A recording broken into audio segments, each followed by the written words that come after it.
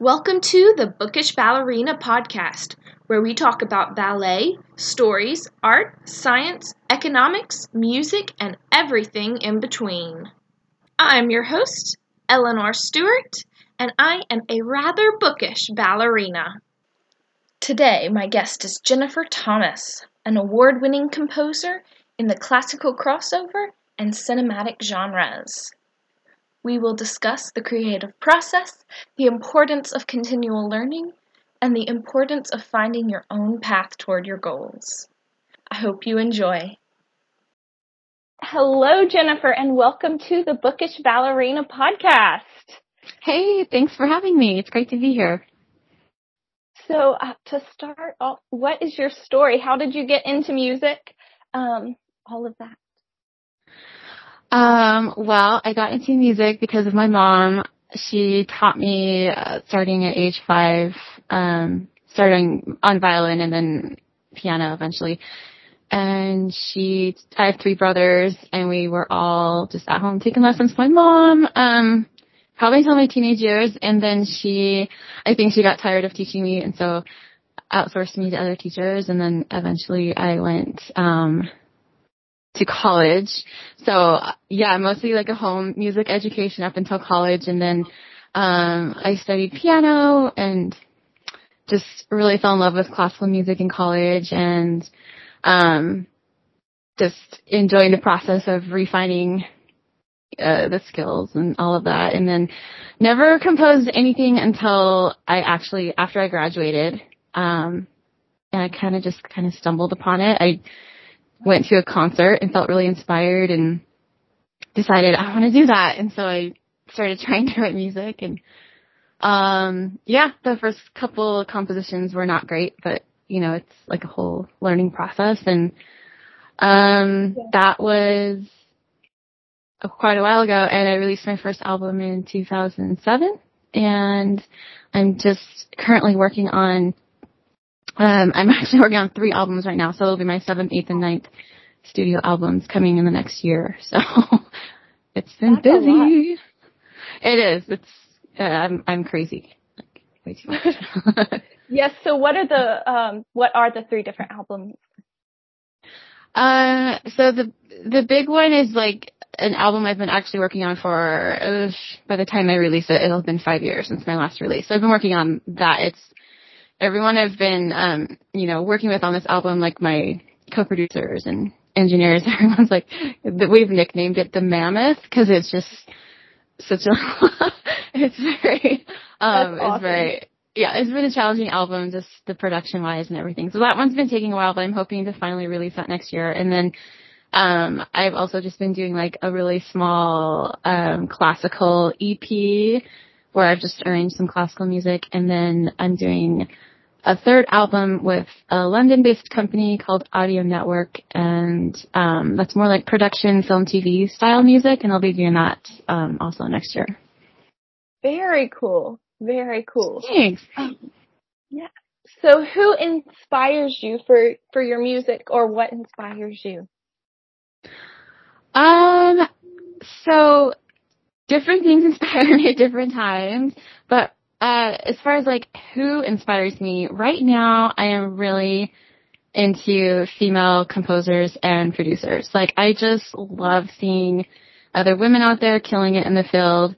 Composers like Hildur, I'm gonna slaughter her last name. It's Guðnadóttir. She's done several movie soundtracks, incredible, and also like Pinar Toprak. She did Captain Marvel and some other films, I'm also just, I really love, lately I've been listening to a lot of Hannah Parrott. She's another composer producer. I love her stuff. And it's really inspiring to see other women just because typically in the style and genre of music that I do, it's very male dominated. And so it's just, I really love.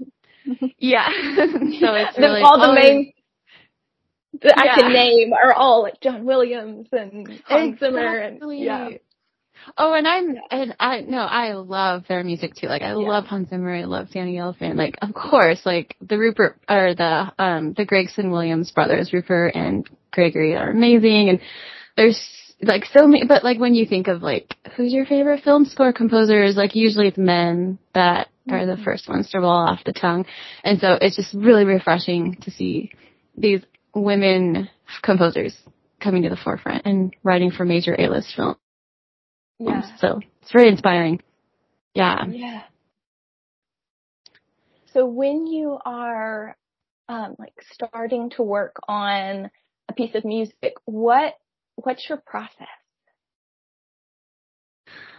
That is a great question because it's always changing. But it really depends on what type of composition I'm working on. So if it's more like a traditional style, I'll sit down at my piano and just write out more of like the structure and the technical aspects of the song and start at the piano, and then eventually that will lead to a production for the orchestration afterwards. Okay.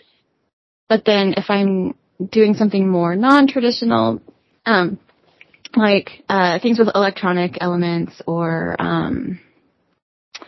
I don't know, like I'll just compose in my studio with my keyboard and my virtual libraries, because sometimes the virtual sound libraries in themselves can inspire a lot of really cool sounds, and just kind of like messing around, and then you hear something and then that inspires the way the composition ends up going. Yeah. So, but usually I do that, and then once I have like a basic structure, like it's structurally put together, I move on to orchestration. And I do, for my past several projects, I've done orchestration with Glenn Gabriel. He's from Sweden, and he's a film composer, and we work together on the production, and he's amazing. I love when we work together because, like, and you may, like, relate to this, and listeners too, but, like, you have your own creative ideas, but then when you put two or more heads together, you come together, your project can just take flight because you have so many different ideas coming in from other sources as well. And I really feel like when he and I start working on, with orchestration, it just kind of levels up a little bit. And, Very cool. I mean, that's kind of the basics. There's so much more, but that's the composing aspect. That's kind of my basic process. Okay. Do you ever have, like, when you're starting to put something together, do you start with a feeling or like a story, or do you just start playing with notes and things? Both. So I am a very visual storyteller in my head. And so I will have so I'll have lots of ideas and stories in my head, even like it's like a film is playing in my mind. And sometimes when I'm writing the music, it's kind of like I'm scoring this idea in my head, or but then other times I'll just sit down at the piano and I'll just mess around, and I might find like a chord pattern or something that sounds really neat, and then I'll start kind of just going off of that and writing something. And then there's also the method of just like titling all of your songs first. Like, well, I'm going to write an album about this, and then you come up with 10 names and titles, and then just even having titles can help you, like, write a song about the rainstorm, and then you try to figure out, well, how does rain sound? Like, what would that sound like, and what would I do to create the sound of rain? Interesting. Because, like, when I do a lot of, like, literary type writing, and I always pick the title last. Which I do that too sometimes. Okay, yes, interesting, very cool. Very cool. I don't think there's any right way to be creative, though. You know, it's like you don't have to have one method. It's whatever gets you to that end product. Yeah. Do you ever have a piece that like you're working on and for some reason you just don't like it, and what do you do if that happens? That happens to everyone. I just usually just kind of leave it and walk away with it. Come back to it maybe a week later. If I really hate it, then I'll just scrap it. I don't usually try to flesh out a whole song. If I'm just not feeling it, I'll just kind of just, throw it in the garbage. But I think sometimes we just get in our heads too much and we just have to take space. And being creative also takes so much like mental bandwidth, and you need to take as much space as almost the time that you take to be creative to refuel your creativity, so that's needed. Yeah. What is your process for publishing music? 'Cause, I mean, I know nothing about that world. Yeah, so that's a good question. So when you say publishing, are you talking about like releasing and streaming, or are you talking about, because like in the music world, publishing can also mean like a rights owner in a work or who's managing the songwriting aspects. And so what aspect are you curious about? Yes, I see. I didn't even realize that. I'm thinking of more like releasing it to for people to listen to. Okay, yeah. Okay, so yeah, releasing music. So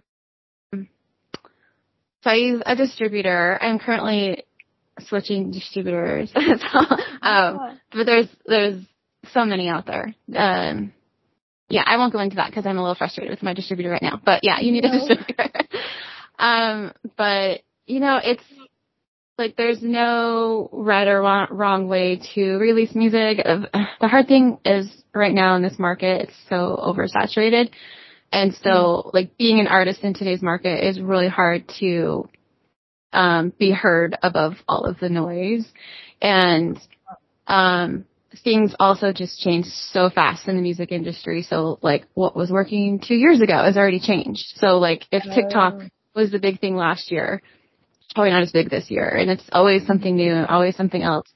And so as an artist, you kind of have to always be willing to adapt and change. And also, some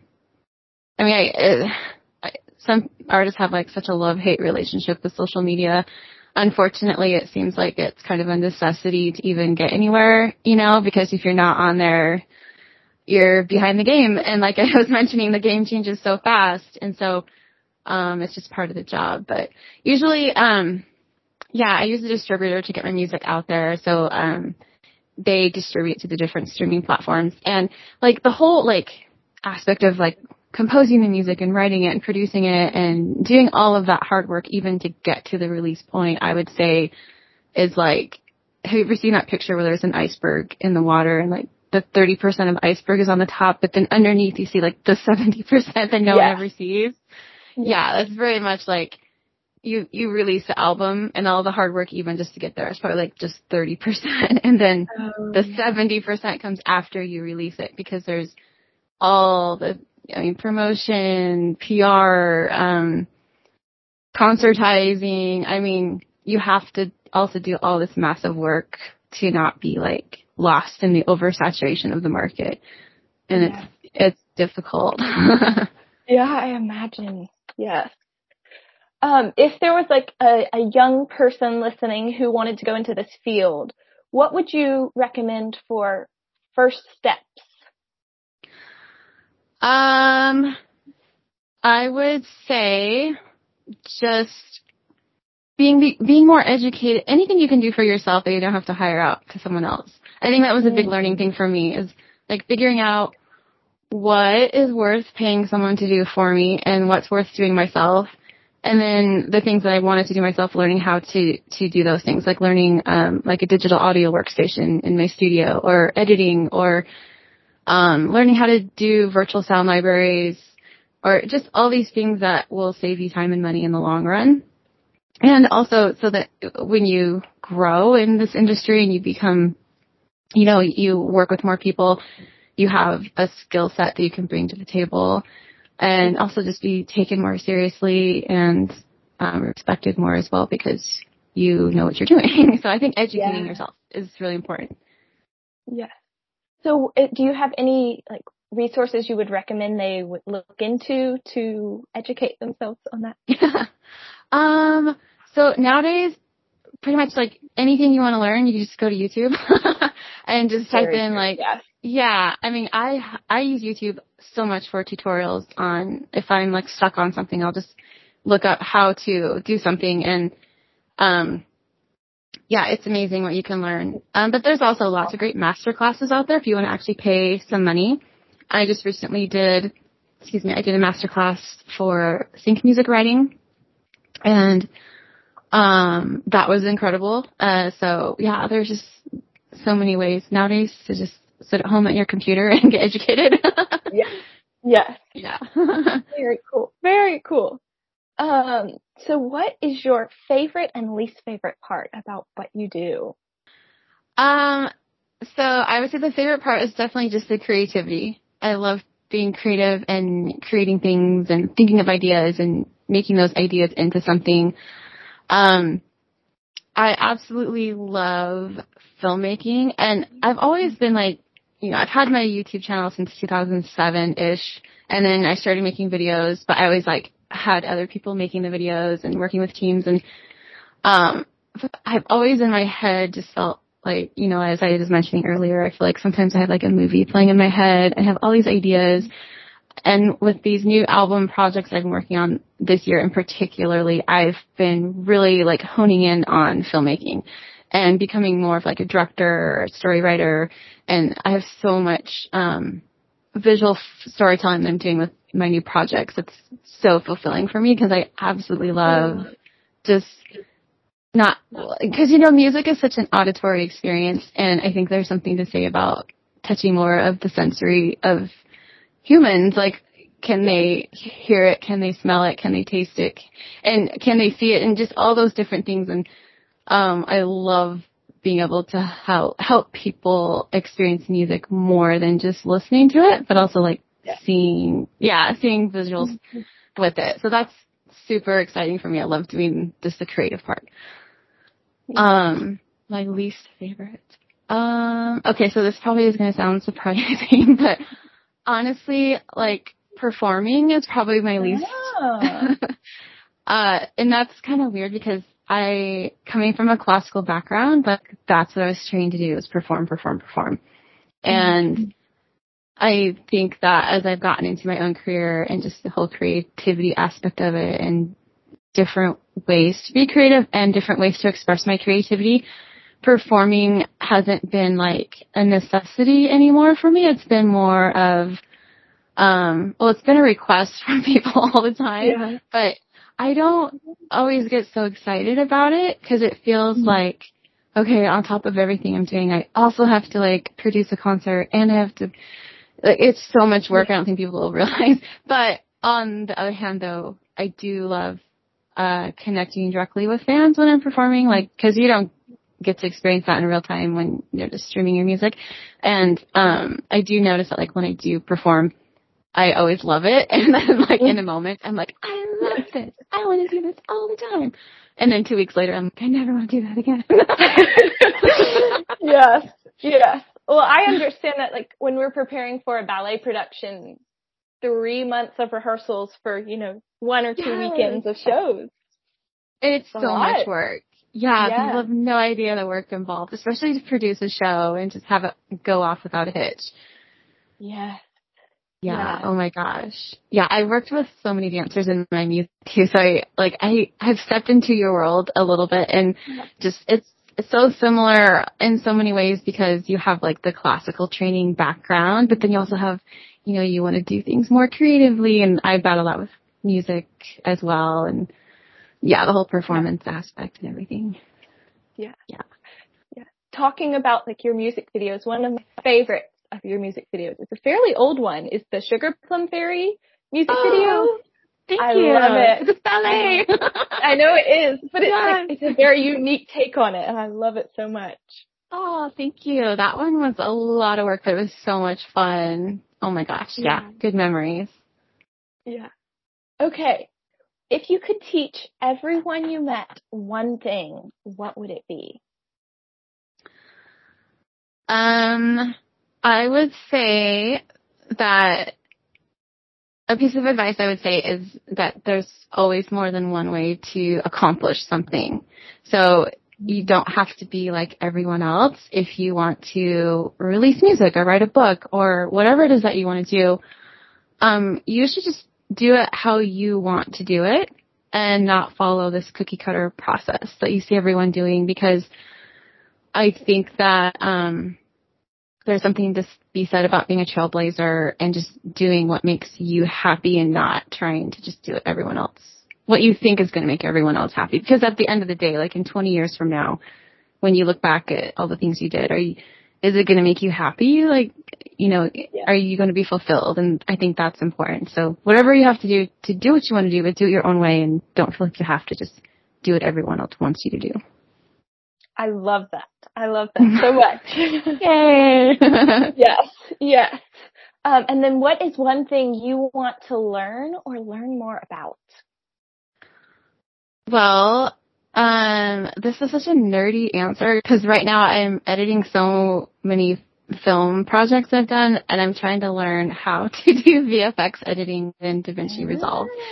So like sky replacements and adding things that like you didn't film, like kind of like animated things. It's it's intriguing, but it's very like I need to sit down and do hours of tutorials and so I would really love to learn that.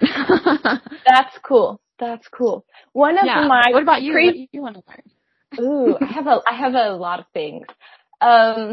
I would love to learn fencing, like sword fighting. I'd love to learn that. That'd be so cool. Yes. And then right now, like a week ago, started learning German. So we'll see how that goes. Good for you. Thank you. It's on Duolingo. But I'm planning a trip to London, Germany, Poland, and Austria. So I'm ready. Yeah. That's awesome. And you'll be able to understand and speak a little bit by the time you get there, hopefully. Yes, that's the goal. Yeah. That's awesome. Yes. You went to Scotland, correct? And your heritage there, right? Yeah, I do. So cool. That's so cool.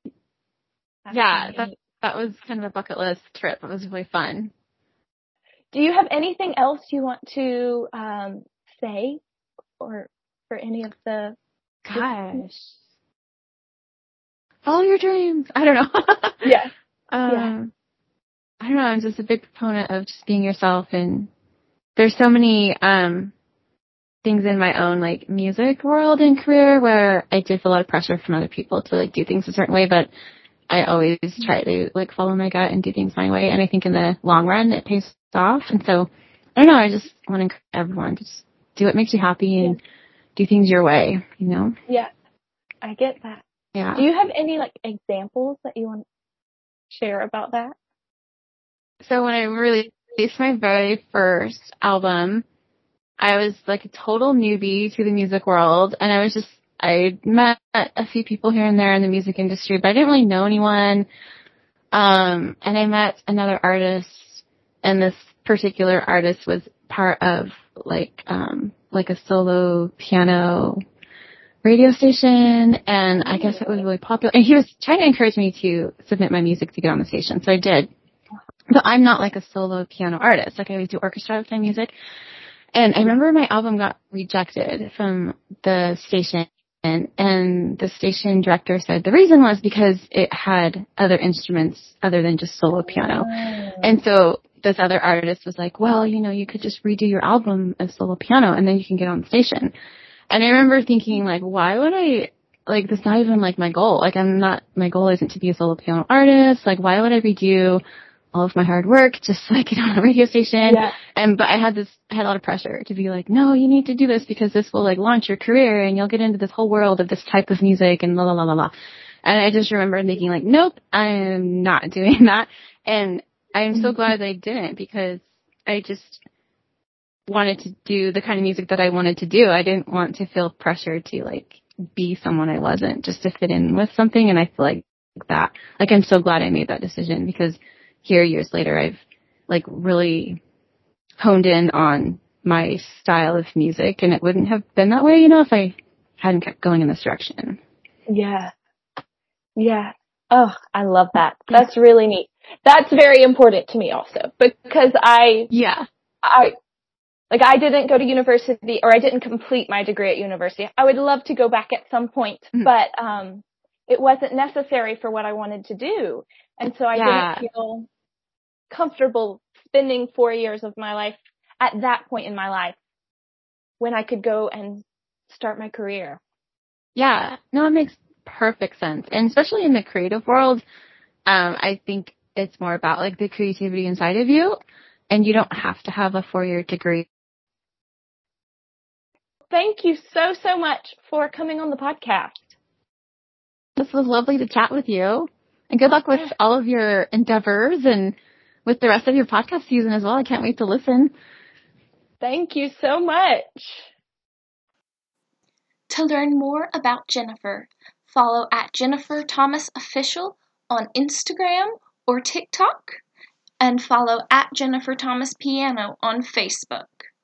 I have also added some links in the show notes, so if you are curious to learn more about her or any of the things we discussed, you can head there for more information.